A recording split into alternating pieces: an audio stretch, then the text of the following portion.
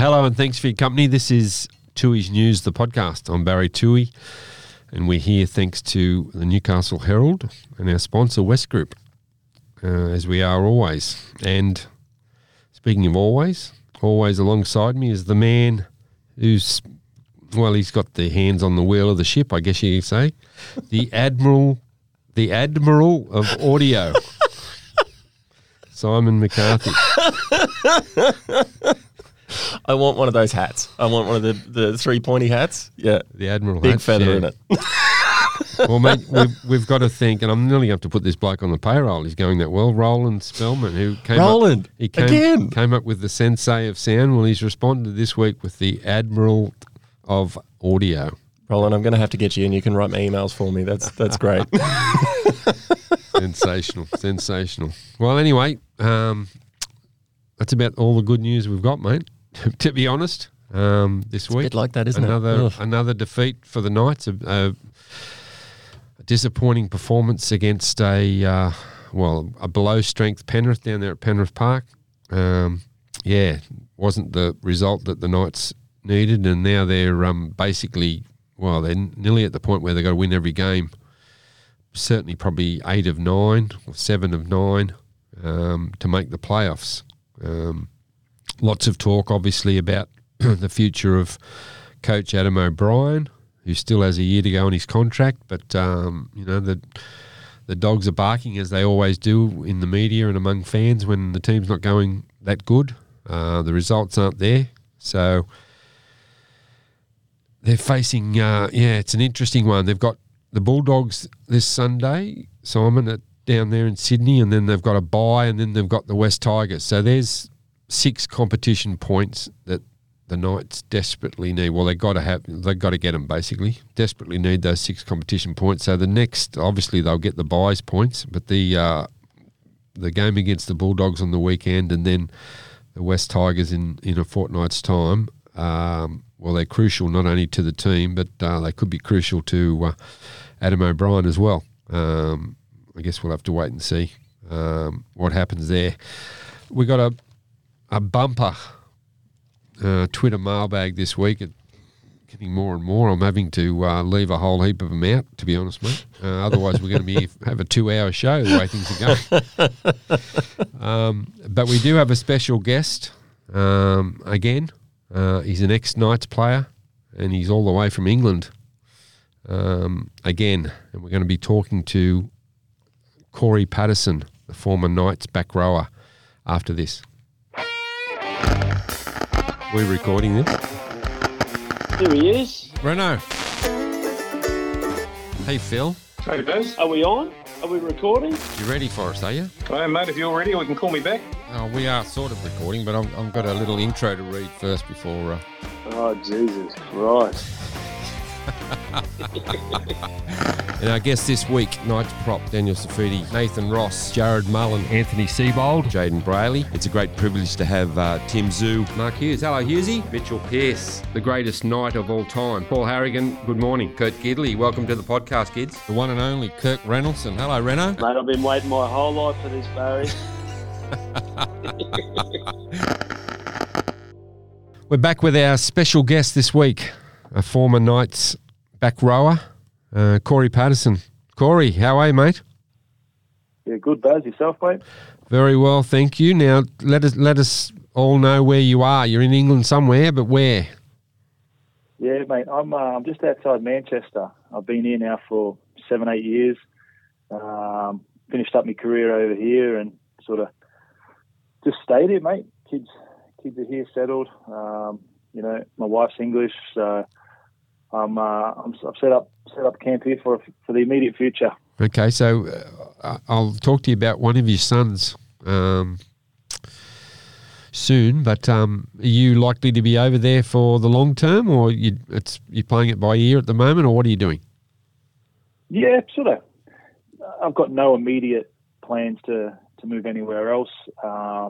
This has been home now for the last few years, and I'm happy, I'm healthy, my family's happy and healthy, mate. So at this stage, this will be where we call home for now. Good stuff. Well, mate, I'm just going to go through your record just to remind you about your rugby league career. 96 NRL games and 83 games in the English Super League. Now, obviously, at the Knights, I think you debuted at 19 back in 2007. It was Brian Smith's first year, I think, as coach. Yep. There was, 5 seasons at the Knights, 77 games in 5 seasons. Then the Cowboys, you had a couple of years at the Cowboys, and you did have a season at the West Tigers in 2014, and that was sandwiched in between going to England in 2013 and playing for Hull KR, and then obviously after that season at the Tigers, you went to Salford, back to England to Salford, had a season there, a couple of seasons or 3 seasons in the end at Lee, and you also played for the Toronto Wolfpack, mate. So you've been around a few clubs. You had a really good career. Probably injury didn't help you at times, but certainly, you'd be pretty proud of your rugby league career, I would have thought. Yeah, it's interesting, mate, because when I first moved to Newcastle when I was 15, all I ever wanted to do was play for the Knights. It was the town. The town made me one of their own, and I felt like one of their own. And I really, really valued playing for the Knights and was really quite passionate about it. And, my goal from when I debuted was to spend my whole career there, like Steve Simpson and guys like that who I was lucky to play with and learn from. Yeah. It wasn't to be. And then I sort of got a bit of the bug of, what else is outside, Newcastle, and what's outside the world. And I think I just looked at it from the lens of I was getting paid to do what I love. So why not, do my absolute best every time I played, but also try and see a bit of the world and experience new cultures, experience new people, and just try to get as much out of my career from a personal development side as well as a professional side as well. So, yeah, I suppose if I hadn't have left the Knights, I would have been more than happy to have played my whole career there. But the way it's turned out, I'm very fortunate that I got to, see the world, get paid to do what I love, meet some amazing people, and just really, do what I wanted to do since I was a kid. Well, you were born in Perth, mate, weren't you? And your dad was in the army, I think, and you moved around a fair bit. So I think you might have started playing footy in Brisbane, and then you went to Canberra, and you were in Sydney for a bit, but then you went back to Perth, and that's where you were discovered. I think it is at a under 15s carnival by Warren Smiles, the former Knights, development officer and general scout. Found you at a carnival, and it was a massive move for you because your family was still in Perth. You came over to Newcastle as a 16-year-old, and you ended up living with the Mullins for 12 months. I did, yeah, which was great. I didn't have I couldn't have asked for a better family to move in with and take me on and treat me like one of their own. Smilesy took a punt on a kid from Perth, and it was one of those things that I wanted to do it for myself, but also repay the people, my family, Smilesy, the Mullins, all those people that showed faith in me. That was certainly a driver in me making it to the NRL for the Knights, especially. Well, you and Mullo were pretty tight. You were sort of almost, it was like your brothers almost. I think is Mullo your best man? I think he might be the godfather of one of your kids as well. Yeah. I think it's one of those things where when you're almost forced to get along, as we were, as I was living with them. There was no, it didn't feel forced. We just clicked straight away. Yeah, and we've clicked ever since. And one of those things, being on the other side of the world, it is hard sometimes to keep relationships and connections as solid as they are. But whenever we talk and whenever, a lot of the boys that I've played with, I'm fortunate enough to still have good relationships with them, even though we don't speak every day. Yeah, fantastic. You obviously, I think you played Australian schoolboys in Newcastle. You came over and went to, did you go to Francis Xavier? Is that where you went to school? Yeah, went to Franny's, mate. Yeah, and played Australian schoolboys. And as I said before, you made your NRL debut in 2007, very early on. It might have been the second round in 2007 under Brian Smith. What are your memories? Because you had two, let's be fair, you had two great seasons. Your first two seasons, you were outstanding. I think you scored 14 tries across the two seasons, and you had a great start to your career under Smithy.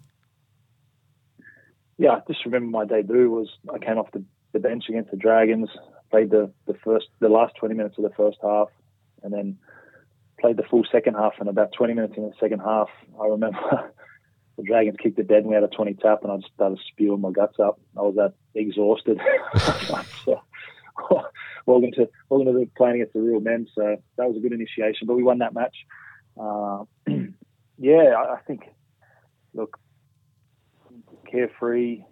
I didn't have any responsibilities per se.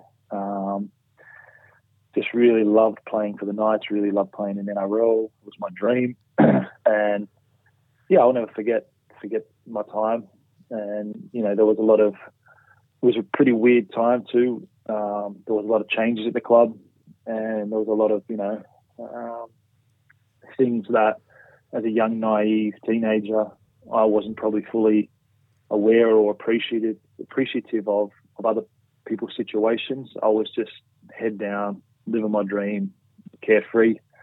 It was definitely, look, I got a big smile on my face now. It's definitely great times. Well, that 2007 season, one of the most tumultuous seasons in the club's history, as it turned out. As you say, you were a young bloke, but there was plenty happening amongst the senior players with Brian Smith. Did that not affect you at all? It sort of washed over the top of you a little bit? A little bit. I obviously cared for those guys I was playing with. Yeah.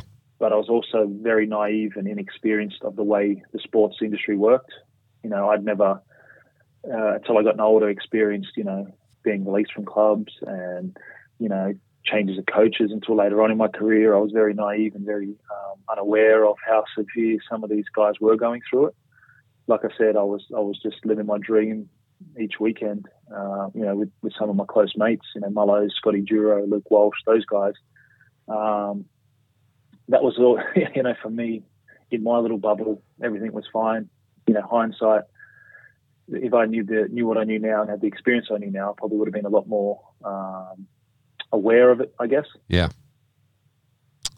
But it didn't last from your point of view as far as, the great experience. It became a little bit more difficult a couple of years in when I think you were diagnosed with depression, and 2009 and Pato, you and I go back a fair way, and I actually wrote the story when you decided to go public, and I don't know how good your memory is, but I'm sure you can remember it pretty clearly. But the story that you and I wrote, I'll read you a little bit of it just to jog your memory. Cory Paterson was alone, mentally broken, and staring at a bottle of pills.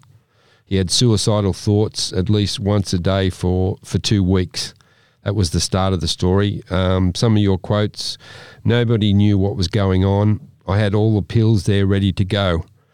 I just felt like shit, and it didn't, and I didn't want it to feel that way anymore.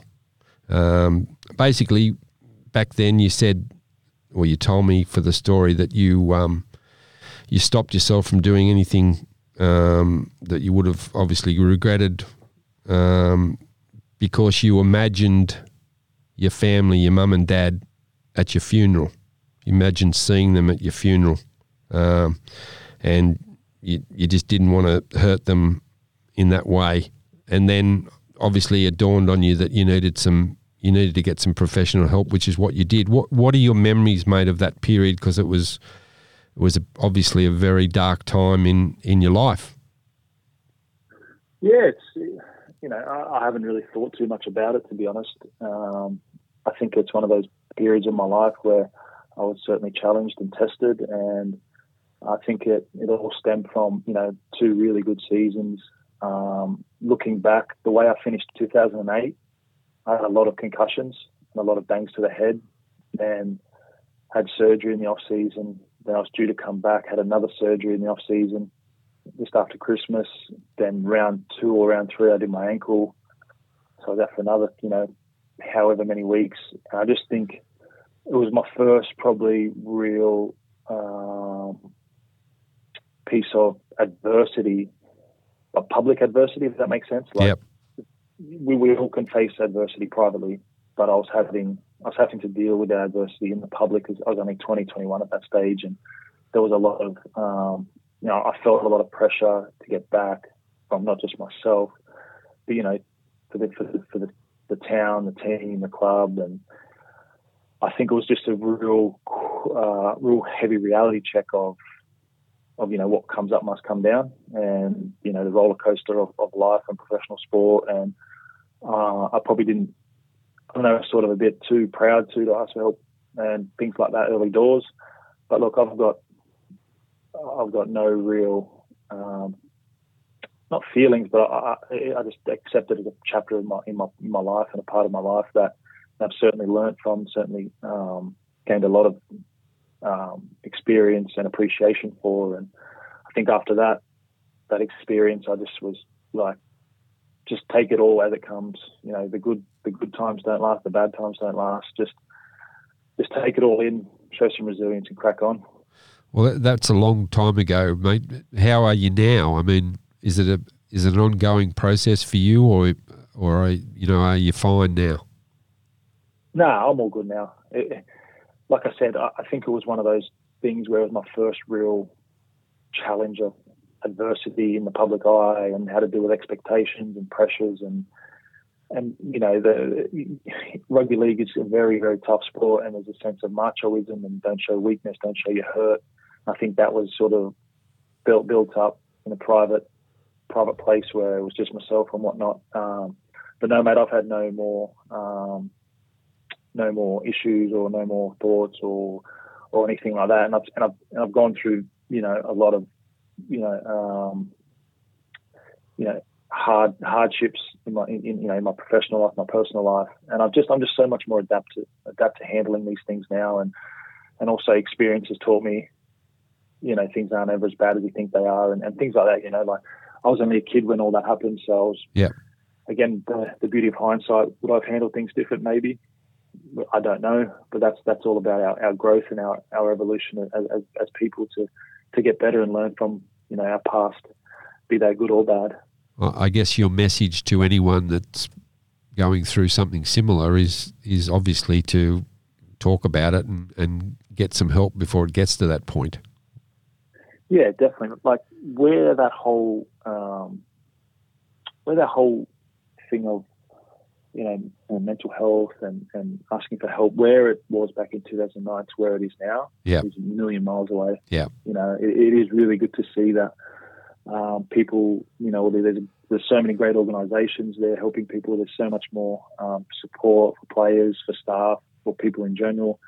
It's not as taboo, which is great because we've seen a few other players come out with certain things, and they've been helped and supported, which is great. I just think it was probably back in 2009. It wasn't as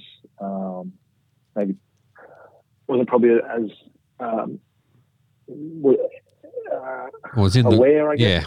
The awareness wasn't there, and it was it wasn't talked about. And look, to be fair, no one knew probably a whole lot about it either at that point. But and even players. I know for example. And you would remember that Billy Slater got into some trouble for sledging you about it in a game. I think it was, I don't know whether it was 2009 or whether that was 2010. It was probably 2009 when you came back. But and that sort of thing just doesn't happen anymore, obviously, because people are aware of it, and there's so much of it out there, and it's really dangerous. Simple as that. Yeah. And that's the thing, we all learn from our lessons, our mistakes, and, be them good or bad. So it is nice to see that, where the world, the NRL, the clubs, etc., where they're heading with it, is in a positive manner. Yeah. Mate, 2011, we'll skip to 2011 because that was basically the period where your dream of maybe playing for the Knights for the rest of your career ended because Wayne Bennett was arriving. Nathan Tinkler had taken over. Wayne Bennett was arriving in 2012, and he wasn't, or you weren't among his plans. There was a few of you, actually. I think from memory, Mark Dufour was another one. Antonio Cafusi. You guys were all told basically that you had no future at the club, and that's when you decided to look elsewhere, and that's why you ended up at the Cowboys for a couple of years. What are your memories of? That would have been tough as well, being basically told that you weren't wanted. Yeah, it was, mate, because 2010 I thought I had a really good year. And I started the year well in 2011. I thought, I'm back. I was back to... Because that was under Rick Stone, wasn't it? Yeah. Like I remember in 2010 I played every minute of every game up to round 18. And, I was playing well. I ended up having a shoulder echo at the end of the year. And I thought, I've gone through some shit, but I'm back now. And then Stoney called me into his office, and he told me that it's not good. Wayne's going to bring in Bo Scott and Jeremy Smith as his back rowers. I thought, shit. So I just remember leaving the office at the Knights, and I bumped into Chris Houston in the car park, and I just had a little sob to him. I thought, shit, this is what I wanted to do since I've lived here for nearly 10 years, and felt a bit sorry for myself, but then I was like, well, it is what it is. I'm starting to learn the nature of the business now. Yeah. And the realities of it all. So, just put some things in place to see what was going on. And then, I moved to the Cowboys, came up, but they sort of wanted me that year. Wanted you straight away, virtually. Yeah, which was a bit daunting. But I was lucky that I played with a few of the boys, Thurston, Matty Bowen, Willie Tonga, and those guys were the Indigenous All-Stars. But like the previous few years, so they were saying, it's a good spot, blah, blah, blah. And that's sort of how that came about, mate. And moved up to Townsville mid-2011. Yeah, I started playing up there. What are your memories of up there? You didn't play a lot of games. Was there injury involved again? Yeah, man. It was just, I don't know what it was. I don't know what my body was thinking. It was so stop-starty. And then you begin to doubt your body, what it's capable of. Yeah. And then that leads to, so the injuries are part of it. But then I don't think a lot of the punters or any people realise that when your body's not doing what you want it to do or used to be able to do, you lose so much confidence. So then you lose the confidence, and then you lose your form. So it's like it's a bit of a you're on a hamster wheel. Yeah. So trying to figure it out, and it was very stop-start up there. I'd play 3 or 4, get an eagle, then you lose confidence, and then it's a challenge. It's a challenging period, but I enjoyed my time up there. Learned some good things, met some great people. A quick initiation to the professional sports industry. How quick it can all change. Well, I guess you did get to play alongside Andrew Johns for a short period of time, and Jonathan Thurston, mate. You for a back rower, that's wonderful experience.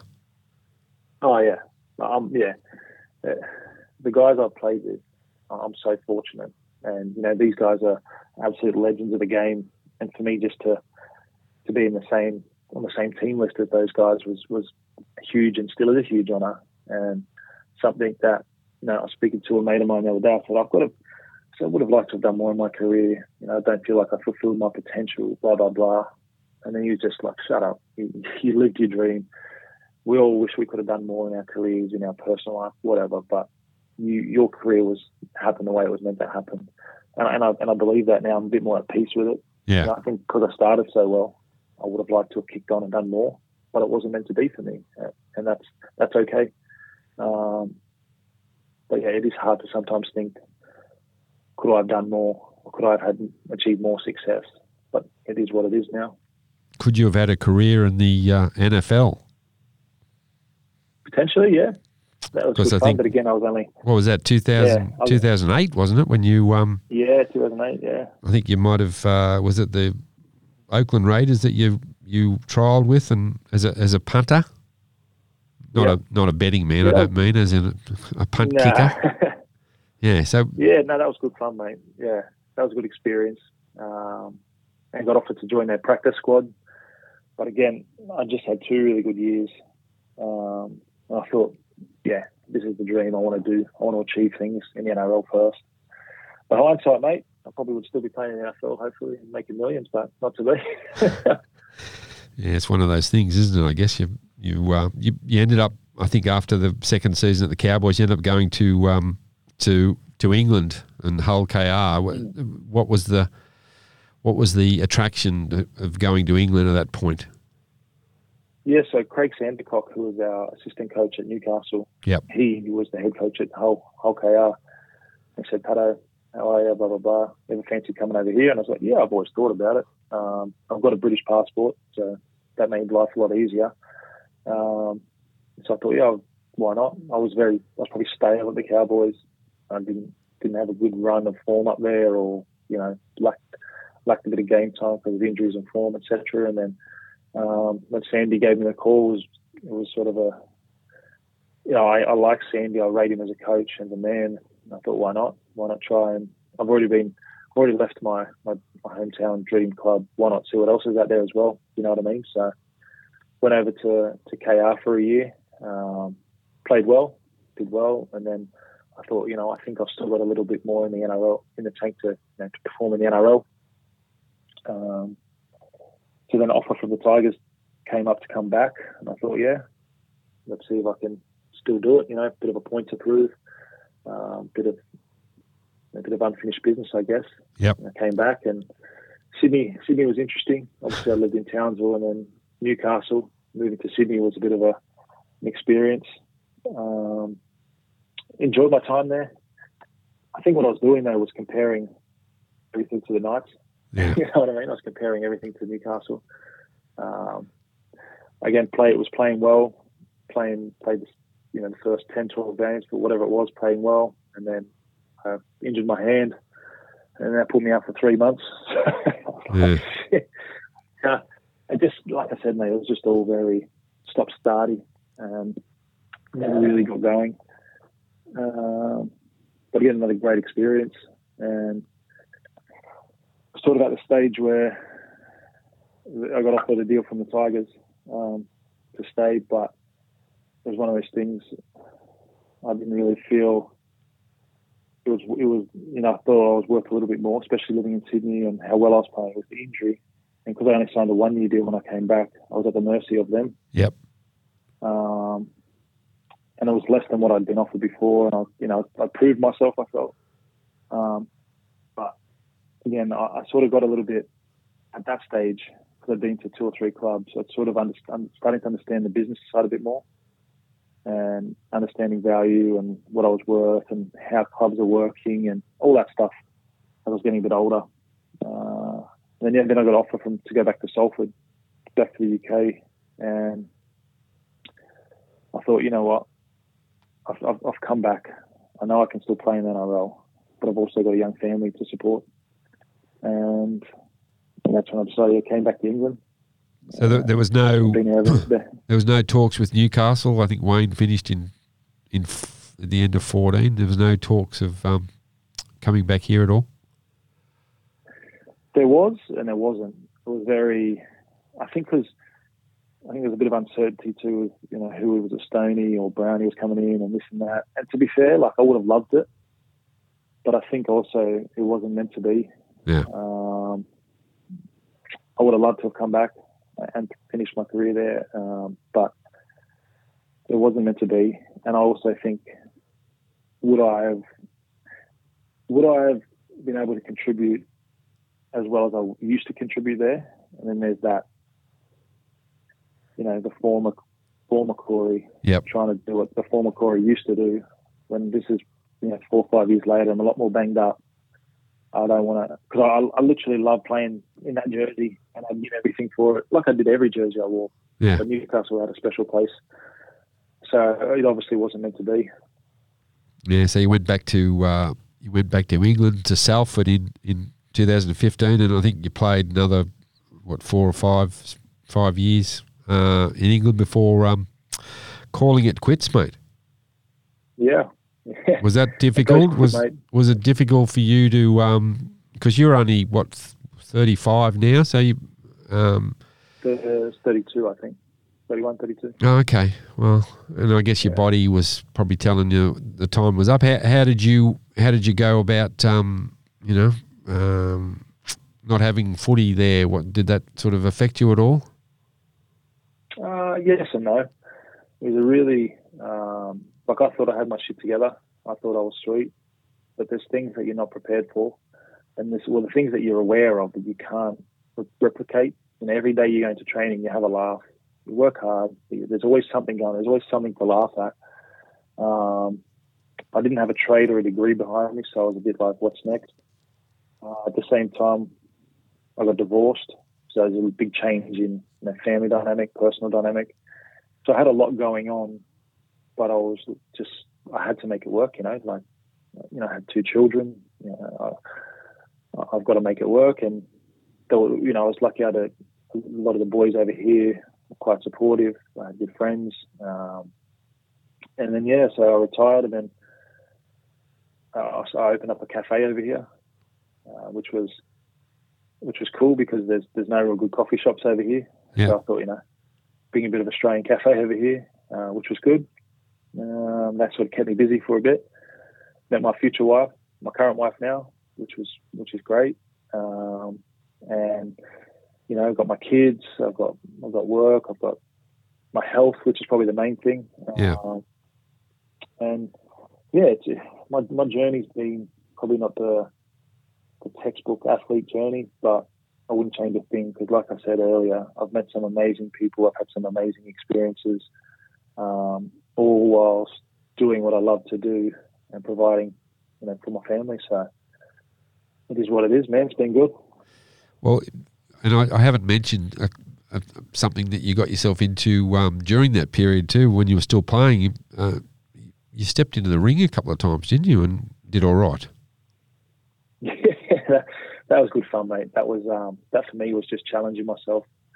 I was enjoying being in a team sport, but I wanted to see how I went on an individual sport, and I enjoyed it. It's quite a big thing out there now. The boys having a crack, which is great to see. Yeah. Good entertainment. You were before your time, mate. I'm probably a generation too late. Although you could fight Paul Gallen, he's older than you still. Yeah. Well, it's fun. I used to spar Gal a lot when I was in Sydney. Okay. Good fun. You'd have beaten him at your peak, I suppose, would you? No, of course. We've all got to say that, don't we? Of course. Yeah, very good. So what are you doing? What are you doing work-wise now? Yeah, so I'm in recruitment at the moment. Okay. Which is good fun. I deal with business-to-business recruitment, doing a lot of outsourcing for some big companies over here, which is it's a weird thing because when you retire, you're very unemployed. And for me now, I feel like I've got a bit of empathy towards that sort of industry. I don't actually recruit people. I actually do I source business-to-business recruitment, HR stuff. So it's good.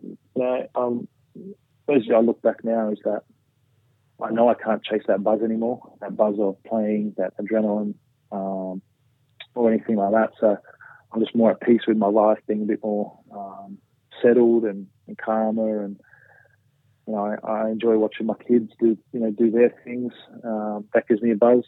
And then also, just chilling. Yeah. Well, you did do a bit of work with Salford, didn't you? I think were you in welfare at the club there for a little bit? Yeah. So last year I was the player welfare manager at Salford, which is a really fulfilling role. It opened my eyes up a lot to being on the other side of the fence. Yeah. Seeing what the boys are all going through and trying to help them and things like that. But it got to the stage where I just retired a year or two before. I just gotten my weekends back. I'd just gotten my sort of freedom back. And then I was back into that grind of Saturday morning training, Sunday games. and sort of when I got to see my kids, I wanted to spend as much time with them as well as my wife and things like that.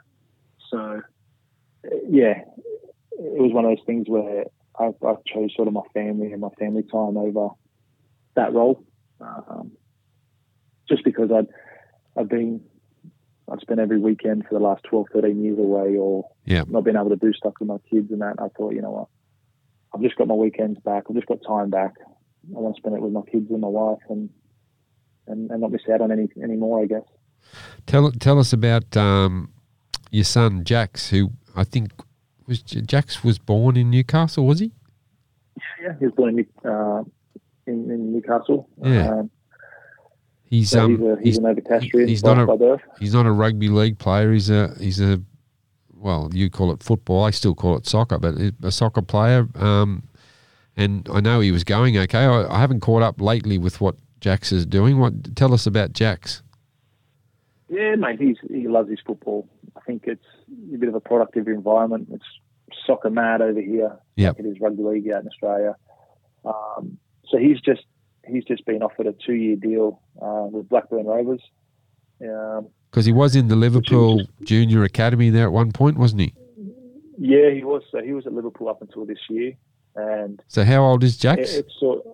He'll be 13 in September. Okay. Yeah, so he's been at Liverpool since he was 7 and enjoyed it.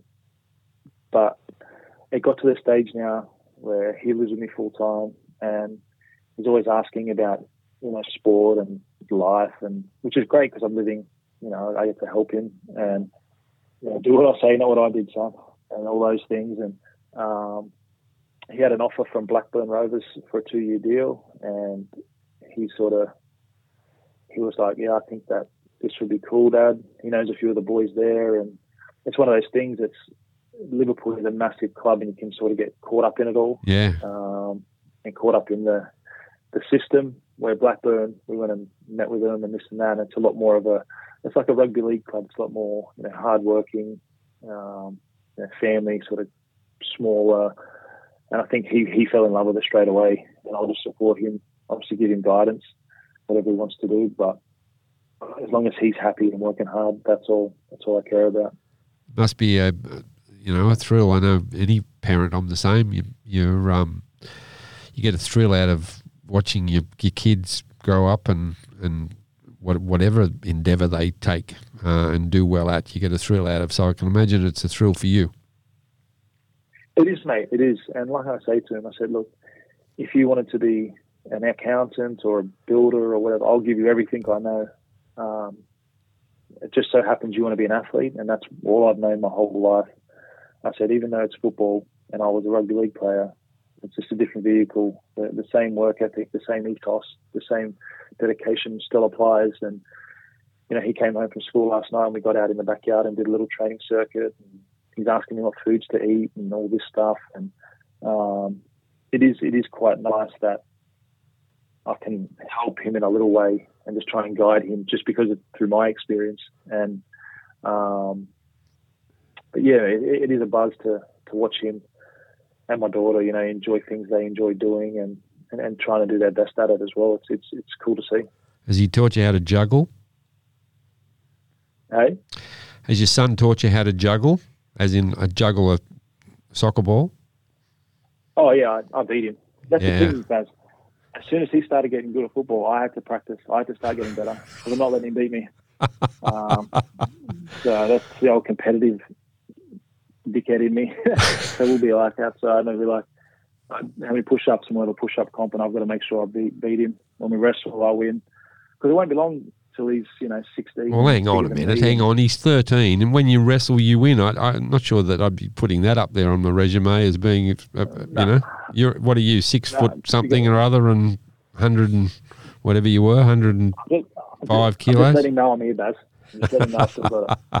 Just let him know. So I can't beat anyone else, so I've got to beat my son. Because it won't be long till he's beaten me. So he's very, very competitive, as I am. So there's been a few blow-ups in the backyard from both sides when the loser has to spit their dummy, which is good fun. Well, let's hope that that it continues for him, and who knows, one day you might be back home and he might be representing Newcastle with the Socceroos.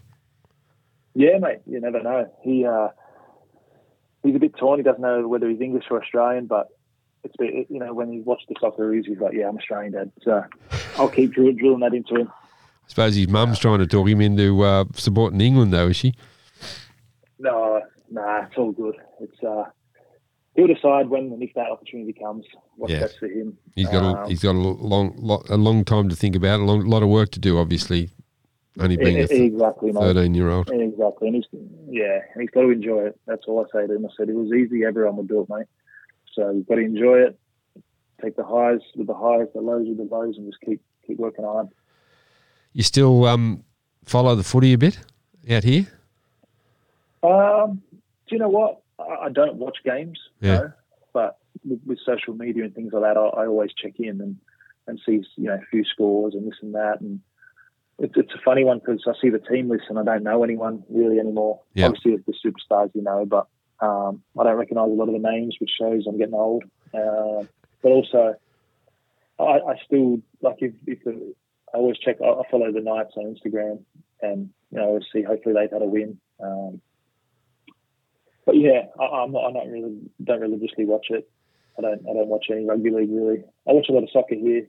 Try and get amongst it so I can talk to Jacks about it and learn a bit. But I sort of just let it go, mate. Well, I can tell you right now, mate, that if you'd arrived on this earth, 10 or 12 years later, you'd be walking into the Knights first grade team at the moment because we're desperately after a back rower who can offload.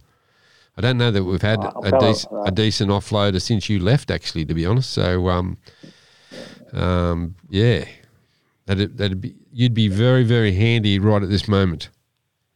Oh, yeah, I appreciate it, mate. And like I said, it was a very strange period when I debuted. In 07, there was no social media, no camera phones, there was no protein shakes or ice baths really.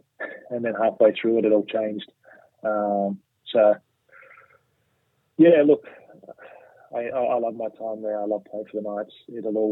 I'll always be a Newcastle Knights player. And I do wish them nothing but success. And I do wish them, because and the fans there, the community there, the town there, it's a special place to play. Nothing's changed. I can tell you nothing's changed in that regard, mate. They're still as passionate as they were when you played here. Yeah. And I remember, 07 we weren't going good, but do you know I remember most days was, remember that weekend that Pasha Bolker ran aground? Yes, I do. Yes, how could I forget? Mate, yes. And me and Walshy and a few other boys, we were up most of the night, digging our houses out, and there was heaps of drama. Everyone there was so much going on. And we had to play the Tigers on Sunday other. And I remember the roof at the office at Energy Australia, the roof had come off at the office. Yes. There was dramas everywhere.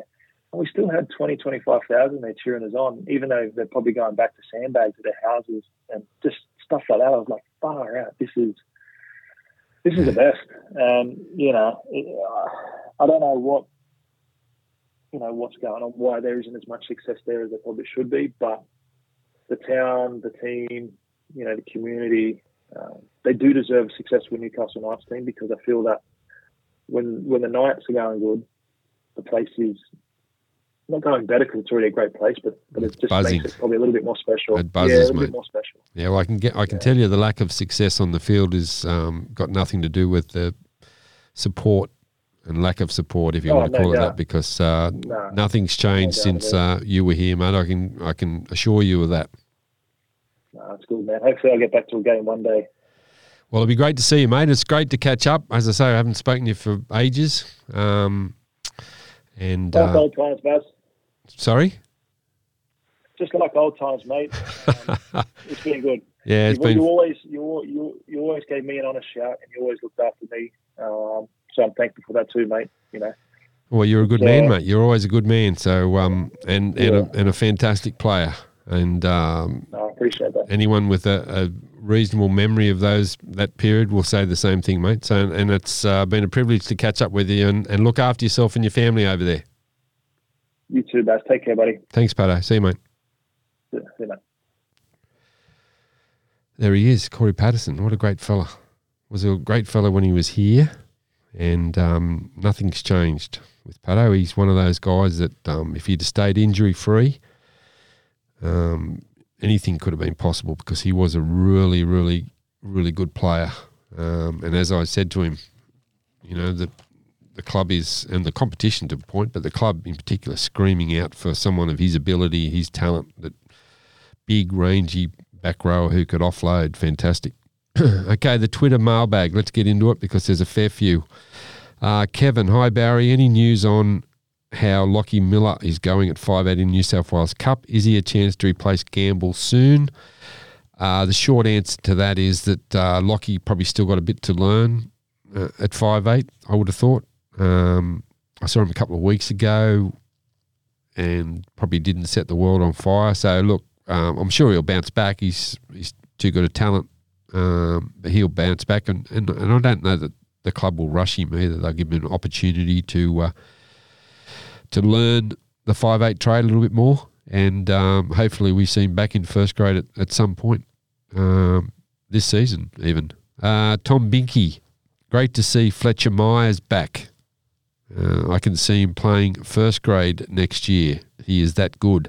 Yeah, Fletcher Myers is I think he's a Newcastle junior. Was at Manly. He's coming back to the club, or he is back at the club. I think he's playing this weekend actually, and he is a talent. So hopefully he does kick on. He's been playing well in the lower grades down there. So he could be someone that could push for Dom Young's spot on the wing next year. Fletcher Myers. Tommy Knows Knights. Who out of the contract players do you predict will get re-signed, Baz? Tommy, interesting question. Who do I think will get re-signed? Well, obviously Tyson Frizzell's one of the 9 players off contract. At this stage, he's probably the only one guaranteed of being re-signed. And he hasn't re-signed yet, but I'm thinking that will get done, and it's pretty close. Tyson Frizzell. Of the others, if I was to have a guess off the top of my head, I would think that the club will maybe re-sign Anari Tuala. But the rest of them, I don't know. Kurt Mann, I will think, will leave. Heimel Hunt, who hasn't been on the field a whole lot in the last little bit, unfortunately for him, and even last season he's had a pretty tough run with injuries. Heimel, it's probably a bad time for him to be off contract, so not sure about him. But the others, I think Fitzy will probably go to England. Look, there's not a lot of room left, so that's the situation. That's just off the top of my head, Tommy. Thanks for that one. Josh Watson. Let's just say O'Brien doesn't last the season due to constant poor performances. Okay, we've got a hypothetical here. I've seen we have been linked with Maguire and McGregor, both not really having the best resumes. Why not give Brian McDermott the gig? Okay, Brian McDermott, the assistant coach or the coaching advisor, if you like, to Adam O'Brien, who's, I think he won 4 Super League competitions in England, Brian, so he's had plenty of experience. Josh, I don't know that Brian is being looked at as a possibility to take over from Adam O'Brien, to be honest. I haven't heard his name mentioned as someone that maybe will slip into that role, so I'd be surprised, put it that way, if that happened. Wazza from Oz. Is it time to move Brian McDermott into the head coach role? Well, I've just answered that. Proven success in Super League with multiple premierships. Yeah, look, that's true, but as I just said, I've got my doubts that it will happen. Prince Ponga 1 of Newcastle. And he's got Sean Wayne. I don't understand why his name is never mentioned. Yeah, he's another Pommy coach who's got a good resume that's been sort of maybe in for a few jobs around the traps, but really never gets past first base with a lot of them, and I doubt he'll be coming here either. Grant, this is from Grant. With surprises being in fashion at the moment, if the Knights join the trend, what would be your tip? Surprise signing, sacking, or other announcement? Oh, off the top of my head, Grant, I don't know, to be honest. I don't think there'll be a surprise signing anytime soon. When you say surprise, there won't be any big name signing that I'm aware of anyway at this stage. Sacking, well, I presume you're talking about the coach. I don't know that that's going to happen anytime soon, to be honest with you, unless, as I said last week, I think, unless the club falls off a cliff before the end of the season, I don't know that. I think Adam O'Brien will see out the season at least. And if they can show some decent form, and if the players can maybe pull their fingers out and get something happening on the field, then who knows? I don't think it's a fait accompli yet, Adam O'Brien's future. Guy Incognito, hey Baz, are Hastings and Elliott still hampered by injury? They both look slow and off the pace compared to what they did last year. Look, Jackson Hastings, I've got no doubt in the world that his ankle from the surgery he had late last year is still his game is probably not where he'd like it to be as far as, you know, running at full capacity, but he did score a try last week, and he is starting to show that you know, even though he did injure the ankle, that he's starting to get his running game back, and I think he's spoken about that during the week. Adam Elliott, look, Elliott copped a lot of criticism. I know he missed a lot of tackles at the weekend, but I thought he still had a real crack actually. And don't forget, he's the guy that didn't have a pre-season, basically. He, because of surgery, he hardly trained during the pre-season, so it's not as easy as many people think just to be able to get out there and, you know, produce your best form off the back of having no pre-season whatsoever, as plenty of other players have shown. This was one from Roland Spellman. He was this is the Admiral of Audio. Roland, yeah. Favourite listener. So he'll be listening again. He said he appreciated the shout out last week. Well, you're getting another one, Roland. So get your thinking cap back on and send me something next week for him, because I'm just about out. I'm just about run out. So I'm hoping that I might be able to get through the season with some help in that regard. Burnsy, do you think Ponga will ever be tried as a six again? Which off-contract player would you like to see the Knights sign? Well, at this stage, Burnsy, no, I don't think Ponga will be tried as a six again, and I don't know that he needs to. I don't know why he wanted so badly to be the six this season, to be honest. He should just stay at one and play well at one and get his confidence. Well, he's got his confidence back, but deliver from at one, and the Knights should be in the market, if not now, in the very near future for another playmaker, another 5/8. I don't think there's any doubt about that. As far as who I'd like to see signed, off the top of my head, I can't think of an off-contract player that that would make a massive difference to the Knights.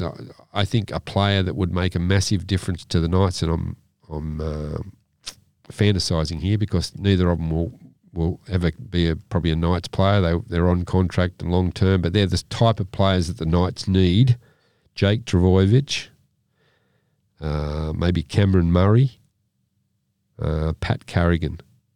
If I was to sign a player now, it probably would be one of those three, and maybe if I was rating them in order, I'd probably go with Jake Trbojevic first, because I think the club is lacking leadership and someone to drive the playing group each and every week, and I don't know that there's a player in the comp that epitomises that more than Jake Trbojevic. Pat Carrigan's a bit the same, and Cameron Murray, well, he's an outstanding player, but I also think he drives the culture and drives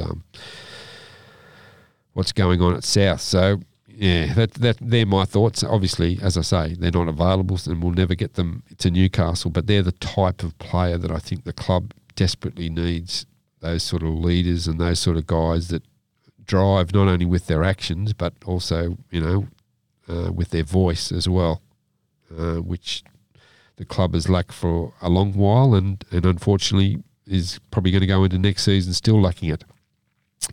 KD, hey Baz, thinking Kai Pearce-Paul, who's the young kid coming over from England, thinking he plays back row, where do you think they will play Will Price? Or Will Price is the other young kid that's joining the Knights from England next year. Look, Will Price is he's versatile. He can play anywhere in the back line, basically. Probably not half-back, but he can play 5/8. He can play in the centres, can play full-back. I'd be seriously looking at him, hopefully, to develop maybe into a 5/8. That would solve a big problem for the Knights, I reckon. If he could develop into a running 5/8, which is what they need. Tyson Gamble's doing his best.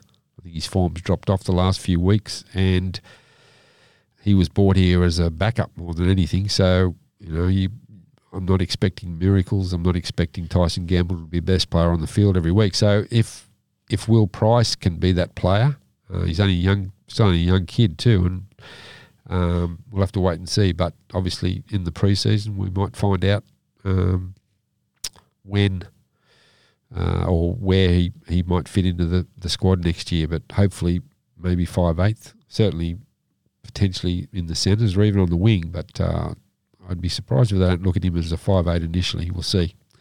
Troy Beaton, we seem to have a real problem with a lack of fitness in the last 15 minutes of games and leaders taking control. What happened to the team being the fittest in years?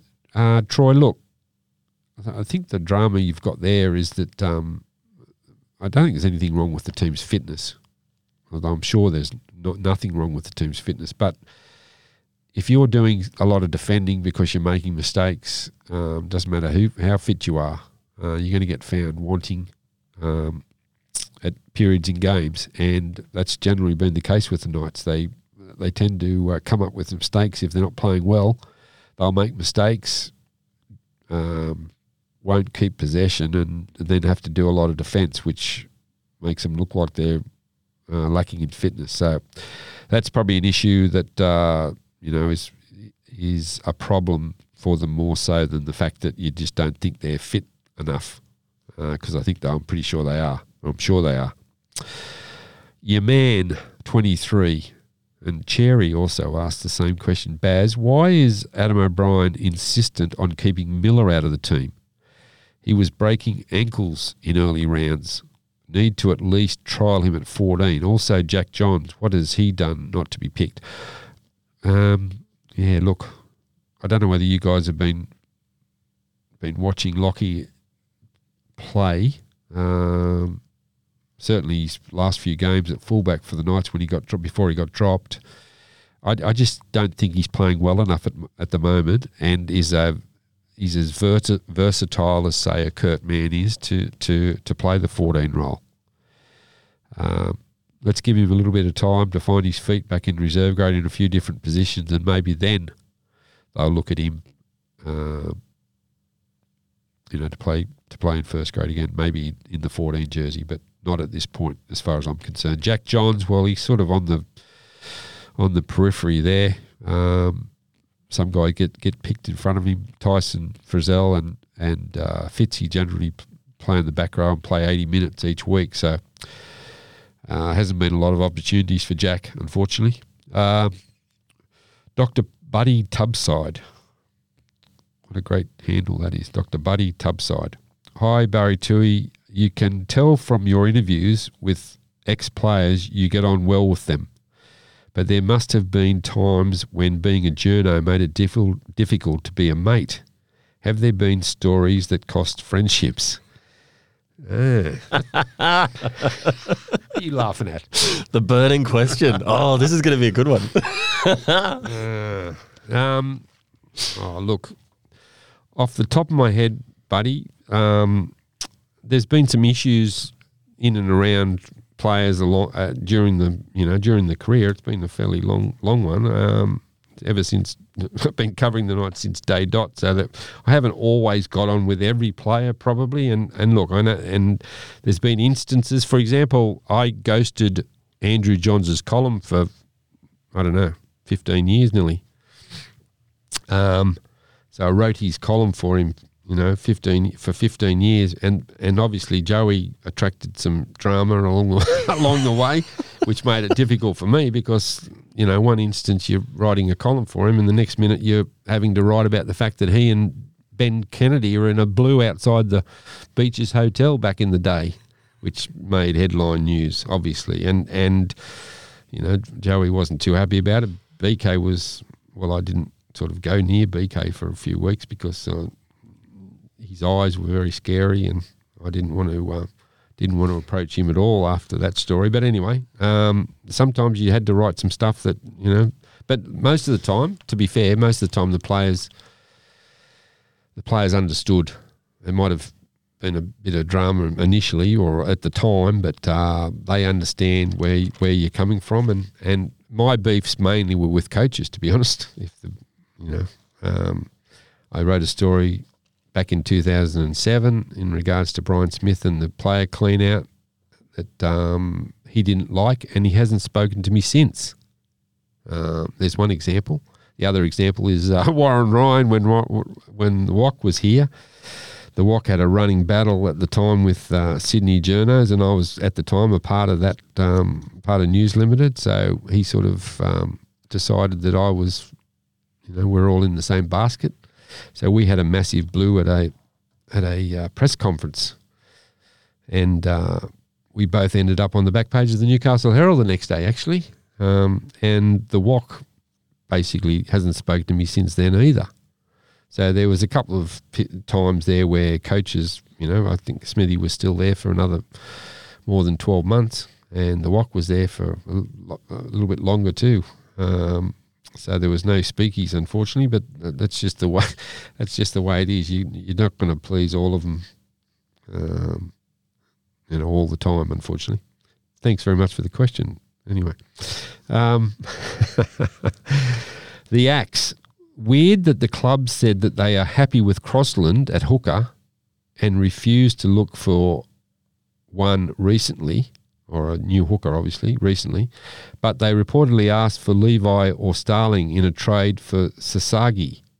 Seems the back office is as inconsistent as the playing group. Well, no, you've got that wrong, mate, because I basically wrote both stories, but both these stories. The club came out and said that they were happy with Crossland and that they weren't actively looking for a hooker because there were no hookers on the market that they could get. That was what they said. It was not the fact that, no, we're not going to find a hooker. When they decided to, or when Sasagi was released from the final year of his contract, which is next year, to sign with Canberra, and they spoke about a trade, the Knights asked whether the Raiders would be prepared to release either Starling or Levi. Pretty obvious question to ask. It's not that they don't want to sign a hooker. It's just basically that Crossland was doing a good enough job and they weren't going to sign someone for the sake of it, unless he was the right player. And at that time, there was no right player out there available. That's the difference. Big difference. Kip Thompson, Baz, is there a reason why so many of our juniors are being let go mid-season or with a year to go, especially guys on development deals? Chris Vailea, Kobe Ruglas too, Tavita Toy, just a few. We are not identifying them or the right guy. We are not identifying the right guys, or are they just not developed or developing as planned? Kip, I would say to you that there's a couple of guys that haven't been developed well enough, probably, that have maybe had some ability, or they thought they had some ability, and maybe were signed to lengthy contracts and they just haven't come good. I think with all due respect to Kobe Ruglas, he never should have been offered a development contract. Can't hold his place in New South Wales Cup at hooker, let alone be on a development, an NRL development contract. So that was just a poor decision that was probably prompted by who he was rather than how he could play. I'll leave it at that. yeah, they've got to get those decisions right. Simple as that. They've got to identify the right players. It's not always easy though, because you're talking about young. Some of them are young kids. When you might sign someone for 3 years when they're 18 or 19, hoping and thinking that they're going to be an NRL player, and it just doesn't work out that way. So you're always going to make wrong decisions. The Knights have got some very, very good young juniors coming through. There's a good crop coming through right as we speak. So we're just got to fingers crossed that they develop and are as good as what we hope they are in the next 2, 3, 4 years. That's basically it. Gaz121, hey Barry, my question is, will you ask Wests about these comments made in April, or do they avoid getting the tough questions because they sponsor your podcast? Okay, let me read the quotes that he's got here. This is quoting Phil Gardner. I think it was probably in the Newcastle Herald. Quote, Wayne Bennett once told me, Philip, it's all about the roster. That's been proven many times. I don't think there are any poor coaches coaching in the NRL. It's about the roster and then the ability of the coach to get them all playing as a team. Last year, our issue was the roster. This year, our roster is stronger, and you can see that in the results. Okay? Well, Phil Gardner's entitled to his opinion. And what I would say when you talk about West Group, I mean, Phil Gardner is the CEO of West Group, but he's also the CEO of the Knights, and I would presume that he's got his CEO of the Knights hat on when he's talking about Adam O'Brien, I presume him back in April. So he's certainly entitled to his opinion. Whether his opinion might be different now, given that the results aren't all that good. Maybe if he said that you can see that in their performances, because there's certainly been some far better performances this year than last year. Maybe if he said it that way, then he might have got away with it. But certainly results-wise, the team's not doing very well, and as we've seen, the coach is under scrutiny. Phil Gardner's overseas as we speak, so at the moment, I think Adam O'Brien's pretty safe because I don't think he's back for another 2 or 3 weeks. And to be fair to Phil now, he's put someone in there to run the football department in Peter Parr. So, I don't think anyone's happy with where the Knights are on the ladder, put it that way. Aaron Roberts, hi Barry. Has there been any talk from the club about the form of Daniel Safiti? He seems to be doing a fair bit of walking around in defence on the field at crucial times. Injury, ? Is he on the outer with the club? No, he's not on the outer with the club, Aaron, but I don't necessarily disagree with you. I think consistently Daniel's form has been not good enough for a player earning the sort of wage that he's on, and it's got nothing to do with the money, mind you. I just think that he's the leader of the pack, and he hasn't been the dominant force that we all know he can be every week. That's been the problem. The problem is consistency and getting that out of Daniel Safiti and, to a certain extent, his brother as well, Jacob. I think the key for the Knights, to be fair, I think the key for the Knights at the back end of the season as far as results go is those two guys. That's how important I believe their jobs are. I think I wrote earlier in the season that it wasn't going to be Kalen Ponga or Jackson Hastings that would decide whether the Knights played in the finals. I thought it was going to be the two twins up front. If they produced their best each and every week, then I figured that Newcastle would be a great chance to make the playoffs. Well, now's the time for Daniel and Jacob to really stand up and leave a mark, because at the moment they haven't been leaving it. I don't disagree with you, Aaron. They're certainly not on the outer with the club, although there's been some speculation about Daniel, obviously, that's been denied about being released or being shopped. But, look, I'm with you, Aaron. They need to step up. Hopefully they do. Tom Hagan, hard to believe any team isn't fit in today's age. To me, it's a losing culture that's ingrained in the place. Dogs in a similar position. Yeah, the mayor of Scone hit the nail on the head again. I agree with you. I've been saying for ages that the team just doesn't know how to win. There's not enough players in the team that are winners, and they've lost some games they should have won because of it. And it's got nothing to do with fitness. I agree. Nathan Southall, our forwards are really poor this season, apart from Frizzell. Can work hard. They can work as hard as they want in training, but need to put their body on the line and play for the badge. Same old, just happy to play first grade mentality. Yeah, I can understand where you're coming from, Nathan. A couple more. Daz Mackay, if Adam O'Brien was to get sacked, who is your preference to take over out of John Morris or Michael Maguire? Oh, look, I don't know Michael Maguire that well. He's probably a nice fella. Johnny Morris is a great fella. He's a local from Scone. I thought he did a good job actually at the Sharks when he took over from Flanagan.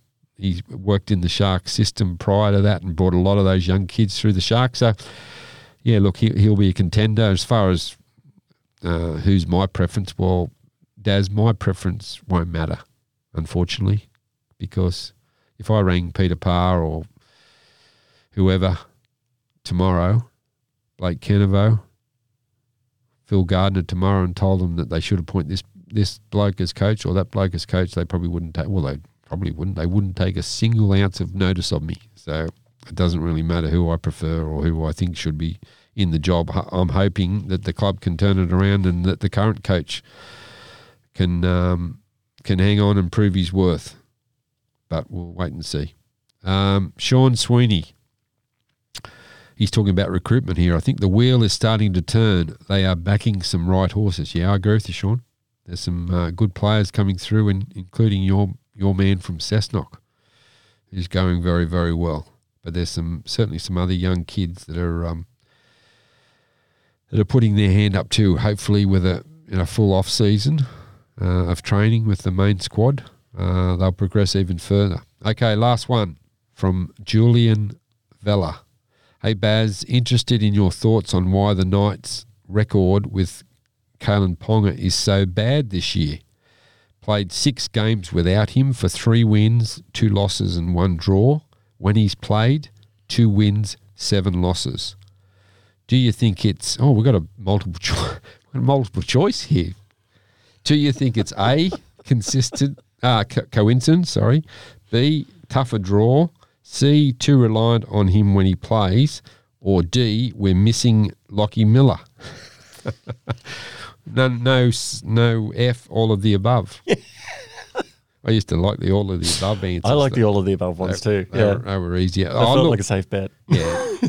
Let me just, I don't know. It's probably coincidence. Maybe it's the tougher draw. I haven't really looked at it, Julian, to be honest. But all I'll say is this, that if anyone out there thinks that Newcastle is a better team without Kalen Ponga on the field, they've got absolute rocks in their heads.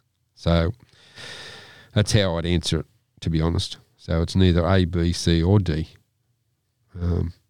Yeah, look, it's just one of those quirky things that it could be who they're played against. I don't know who else is unavailable. I'm not sure what it is, but as I say, Newcastle is a heaps better team with Kalen Ponga. He's been the Knights' best player the last probably 3-4 weeks, so that answers the question, I would have thought. Okay, sorry to the ones I missed out on. There was probably, there was a couple, more than a couple more that I didn't get to, but we can't keep Simon here forever. He's got to go home. What are you talking about? I'm just going to roll my swag out underneath the desk here. Anyway, look, great to catch up with Cory Paterson. Great fella. Hopefully that'll bring back some memories for the Knights fans out there that saw him play. Certainly was a wonderful player. And that's it from me for another week. We'll be back next week when we'll chat to you then. Bye.